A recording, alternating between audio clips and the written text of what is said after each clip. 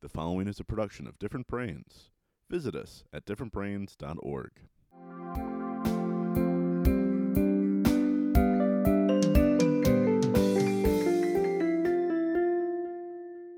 Hi, I'm Dr. Hackey Reitman. Welcome to another episode of Exploring Different Brains. And today we are so fortunate to have with us the assistant professor from Nova Southeastern University in family and marriage counseling and so much more, Dr. Pei Fan Lee. Pei Fan, welcome. Thank you so much for your invitation. It's my honor to be here. Well, why don't you introduce yourself properly because I probably messed it up. And I know you do a lot of other things too. My name is Pei Fan, and I am originally from Taiwan. Pretty much grew up and received my college education in Taiwan. Then I decided to come to United States to pursue my master and doctoral degree in marriage and family therapy. So right now I'm working as a full-time faculty at Nova Southeastern University Department of Family Therapy program. Yes, so I have been moved around in United States because when I did my master, I was in Oregon. Then I went back to Taiwan to practice for another 3 years. Then came back to Georgia to do my doctoral degree for 6 years. Then I moved to Connecticut for another 1 year, also teaching there before I moved down to Florida. So I kind of move around in United States and experience different kind of culture, working with different people. Yeah. You don't look old enough to have done all those things. Oh, well, I am old enough, yeah. But okay, I really appreciate my aging gene. I don't look as my real, like, biological age, I guess. Yeah. Now, do you have a favorite subspecialty of all the things you do? Okay, I think there are several. Currently, I'm working for a grant project. Actually, I did a grant project in 2017. So we provide solution focused oriented group therapy for those parents. They have a children of autism, and I have learned a lot from that process because it's an international project. We collaborated with two Taiwanese scholars there. It's not a perfect project, but we have learned a lot how to do collaboration internationally, how to engage, the parents there to attend the group therapy. So I just kind of modified the project design a little bit, and then we receive another grant. We're gonna replicate the same study with the parents in Weston in the local community clinic in the coming fall. Yeah, so that's one special of area that I'm currently doing right now. The other one is I'm also interested in exploring like the influence of acculturation on immigrants. Currently, I'm working with one of my students who is from Cuba originally, and he wants to do his dissertation study about how Cuban family, since they come to United States, what's their acculturation process look like, what type of cultural strategy the whole family adopt to adjust to the United States here. So that's another track of research that I'm currently working with my student. Also, I have a third track. Usually, I'm just curious, because as an international scholar, I am always curious how MFT theory that I have learned in United States have been applied in a different culture.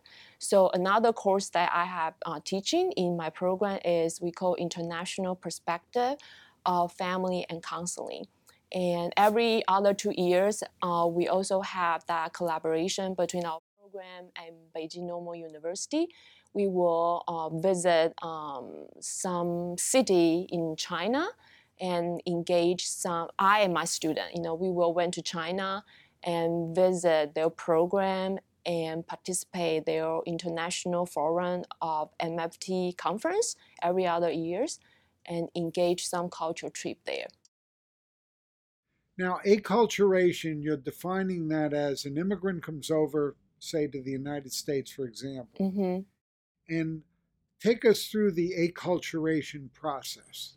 Acculturation happens when two groups of people they meet and how they are learning from each other's in terms of the other side's cultural value, their cultural attitude, even their cultural behavior. So for example, for those international students or for those immigrants or for those sojourners or for those business people, they often travel around the world. So when they'll carry on their own heritage, cultural value, like, I'm carrying on my Taiwanese, Chinese culture value, my behavior. And when I come to United States, how I engage myself into the dominant discourse here. So for example, when I came in here, I noticed, you stand up and then you approach me, you hug me. But in Taiwanese culture, we don't usually do that when we greet each other. We would stand up, we would shake, we would hand our hand in the front and then shake each other's. So it's a different way of greeting. So for me as a foreigner, how I modify my behavior, or my value, or my perception of your way of greeting and adjust in that situation. So I think acculturation is kind of take both sides, both group of people, their effort to get to know each other and to find a middle way to meet each other. What do you think is the biggest lack of understanding or the biggest misconception that a layperson like me might have about acculturation and immigration from your psychological perspective? If I go back to early on the definition I give about acculturation, I think acculturation take both sides effort. But the interesting thing is, I think most of the time, people or the dominant discourse here in one country, they usually expect the immigrant or those sojourner to adjust more rather than themselves. So I feel like that's maybe where is the conflict, or maybe there's where is the disagreement, or maybe that's where the misunderstanding arise. If I'm just imagine if the dominant discourse here or the dominant culture here in the United States, they are willing to take a more learning stance, try to understand what is really going on with those people, why they choose to come to United States, why they don't choose to go to another countries, and learn and engage the dialogue with them. I guess they might open the more opportunity for each side to get to know each other's more rather than shutting doors too quickly, before to engage them. Now, one of the groups that you're engaging with are the parents of children with autism. Yes. What patterns might you be able to comment on at this point in your knowledge? Based on my interaction with those Taiwanese parents, I think like lots of research has demonstrated, when you notice how the parents, how the spouse, they manage, their role in relation to the raising their kids. You see, usually the mother is still the main caretaker role. They give transportation to take the kids to here and there to receive the training, to get the service that needs the kids needs, and the father is the main breadwinner. So when you notice that, sometimes I feel like how we can better kind of challenge that pattern a little bit. So in a way, the mother won't feel that much burden throughout that parenting process.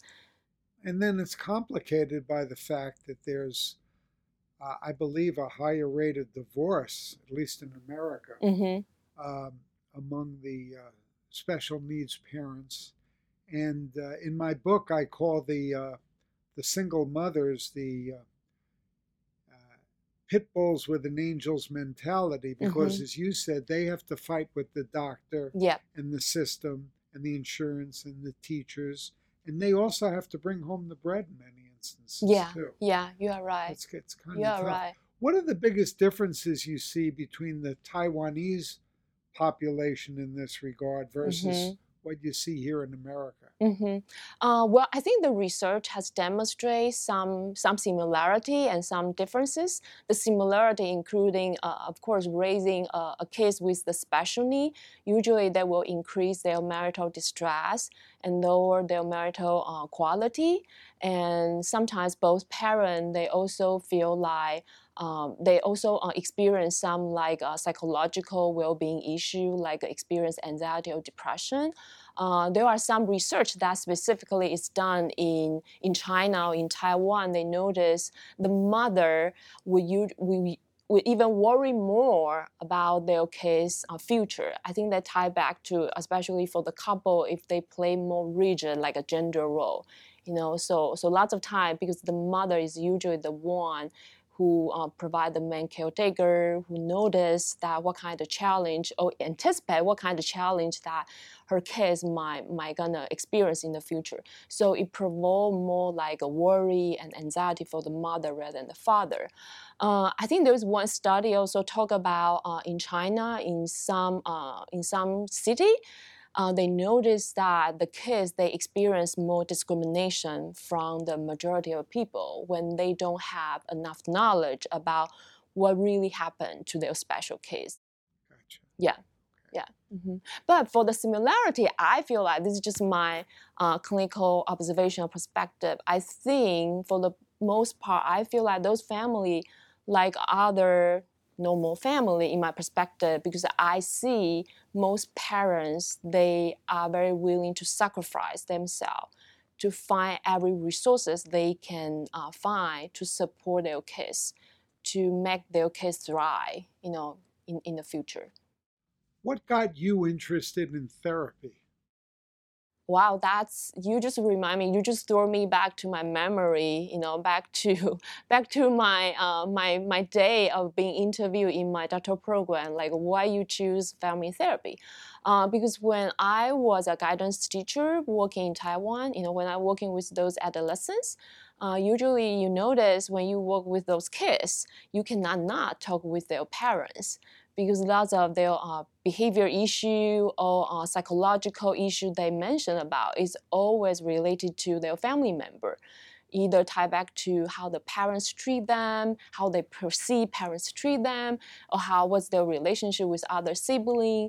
So lots of time I need to, with the kids, I would talk with the kids, hey, would that be okay if I invite your parents come to the school and that's a conversation about? Or would that be okay if I call your parents, try to really understand what's really going on in your family? Because when you hear kids' story, that's one side of the story, but you really want to hear another side of the story too. Yeah.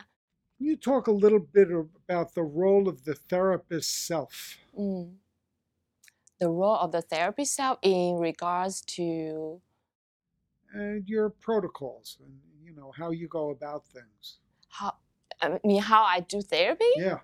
Okay, well, pretty much I follow the, what's the ethic, what's the ethical protocol look like, I think the most important thing for me is how you build the therapeutic relationship with your client.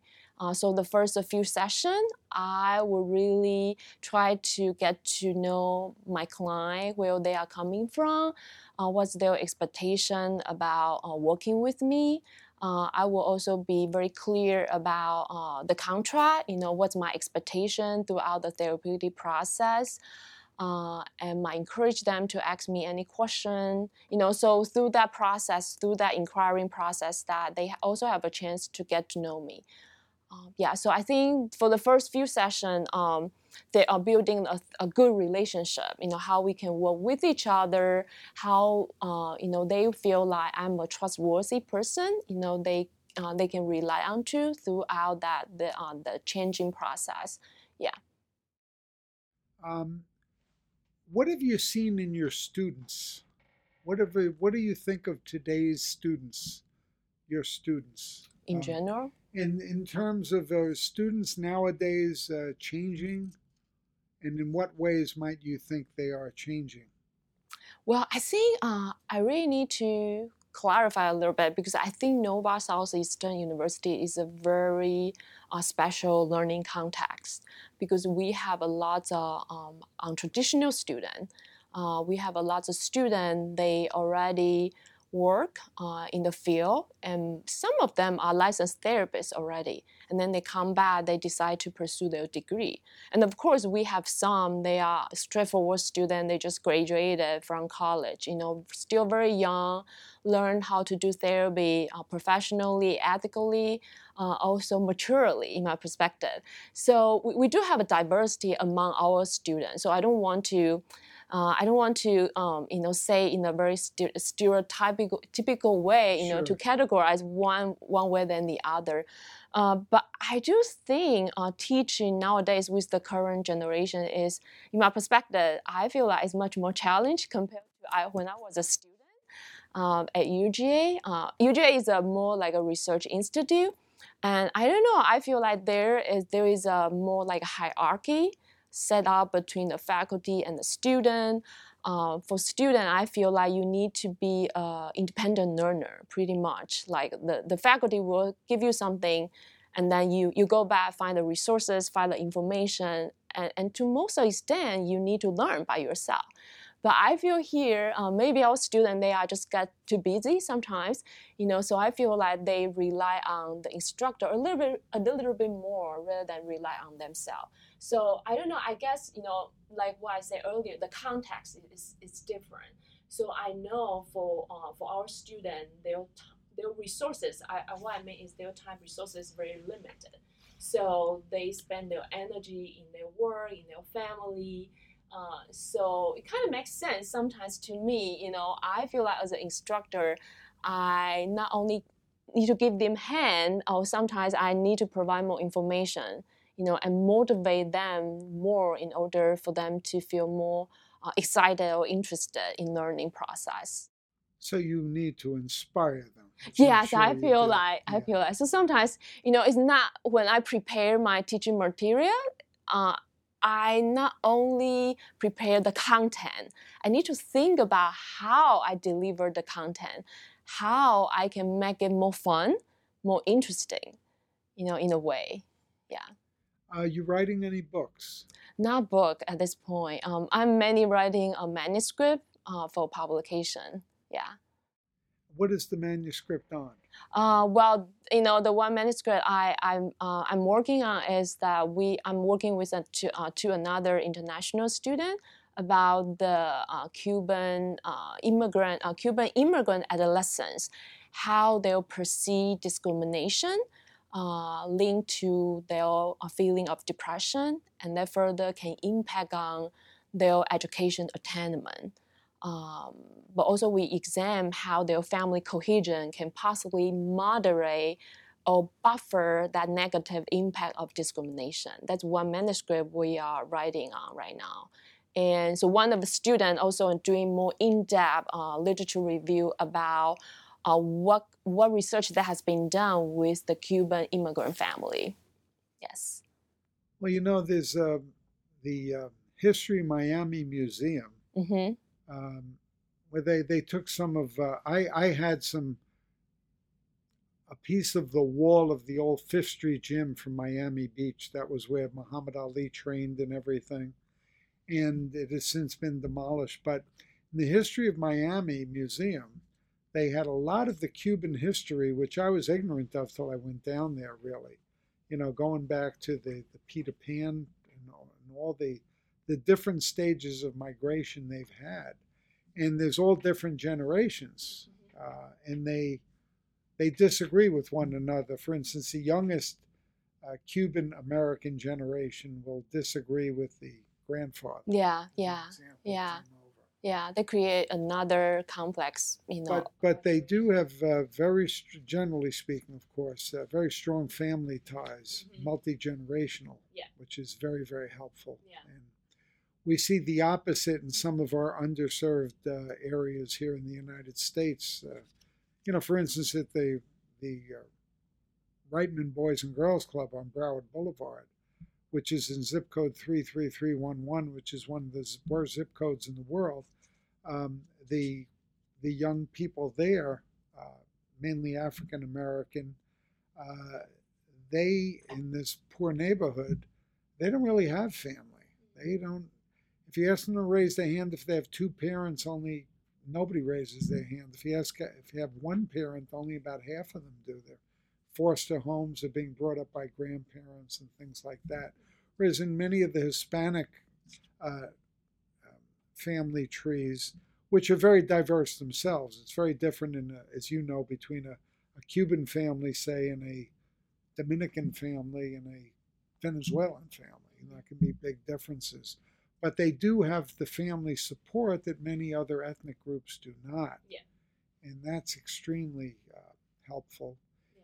And that goes back to when Ellis Island, when the immigrants first came over to New York, they had, everybody lived in,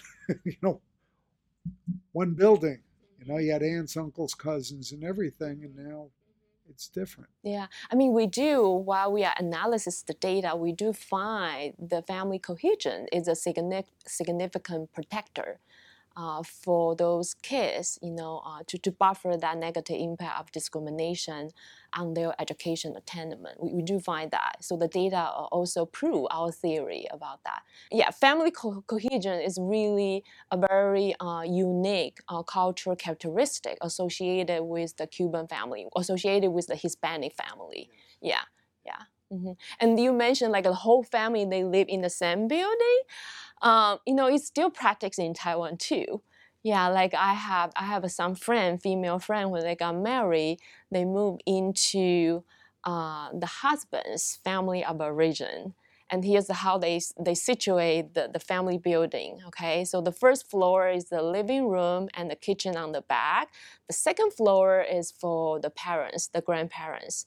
The third floor is for her and for her husband and for their one kid. And then the fourth floor is for her husband's brother and his wife. Yeah, so they all live together. They all need to learn how to communicate or juggle with each other. For example, who's gonna cook? For lunch, for dinner, who is responsible for which days? That kind of stuff. Yeah.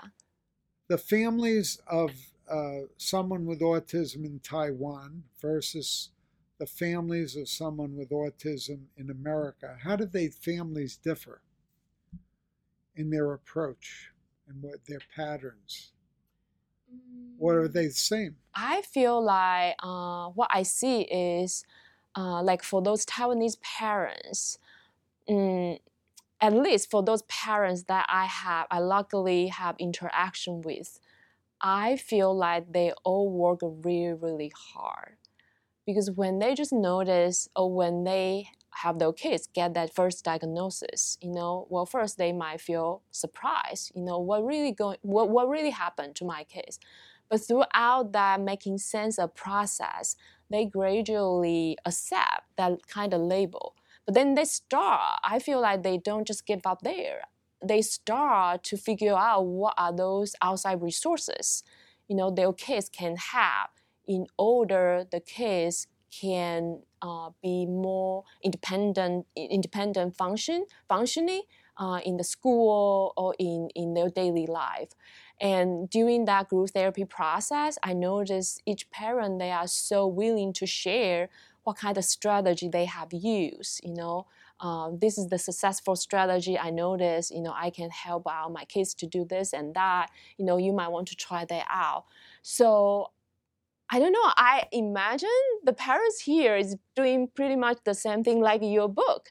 I mean, you write this book because you want to provide those practical guidelines for those parents or for even educators or for us to understand how we can really approach those kids. Yeah, so in that sense, I don't feel like they are that different. Right. Yeah. Same thing in the world goes round. Do you feel that does Nova Southeastern have a lot of resources for these families and for the autistic individuals? I mean, at BTI, we do provide the family therapy clinic. We do provide family therapy, for those family too. How can our Different Brains audience learn more about you? Me, myself? Yes. Well, they've just seen you here, and they're very smart. You've got a lot of good stuff. You're helping a lot of people. How do they contact you? Where do they read more about you? Well, I think they can go to our NSU College of Art, Humanity, and Social Science website. We have a faculty profile. I think they can read more about who I am and in terms of my research interests, in terms of my life experience there. Yes, and there is an email contact. If they are willing to get to know me more, they can click that email address and email me, and then we will continue that conversation. Are there any topics we have not covered today that you would like to cover? Well, I wish I can share with you more about my future research study. Maybe after we finish implement that research in Western, and maybe after my analysis or preliminary analysis, maybe I can send you because I think after we got the preliminary analysis, we're gonna find a chance to present those research findings at different conferences. So maybe at that time I can send you here's our research finding, here's my observation, and then we can maybe I have more insight, in regards to some of your question. What's the difference between Taiwanese family and American family in terms of how they're raising their special kid? Well, we'll be delighted to have you back if we're lucky enough if you come back to see us. Okay. I would love to. More information. Okay. Great. Sounds good. Well, Dr. Pei-Fan Lee, it's been such a pleasure to have you here. Thank you for coming in here today and being on this episode of Exploring Different Brains. We learned so much, so thank you very, very much, and we hope to have you back soon. Mm-hmm. Thank you so much for inviting me and to have further dialogue with you. I really appreciate you giving me this chance, and I hope to talk with you more in regard to my research finding in the future. Exploring Different Brains is a production of Different Brains, Inc. For more information, visit us at differentbrains.org.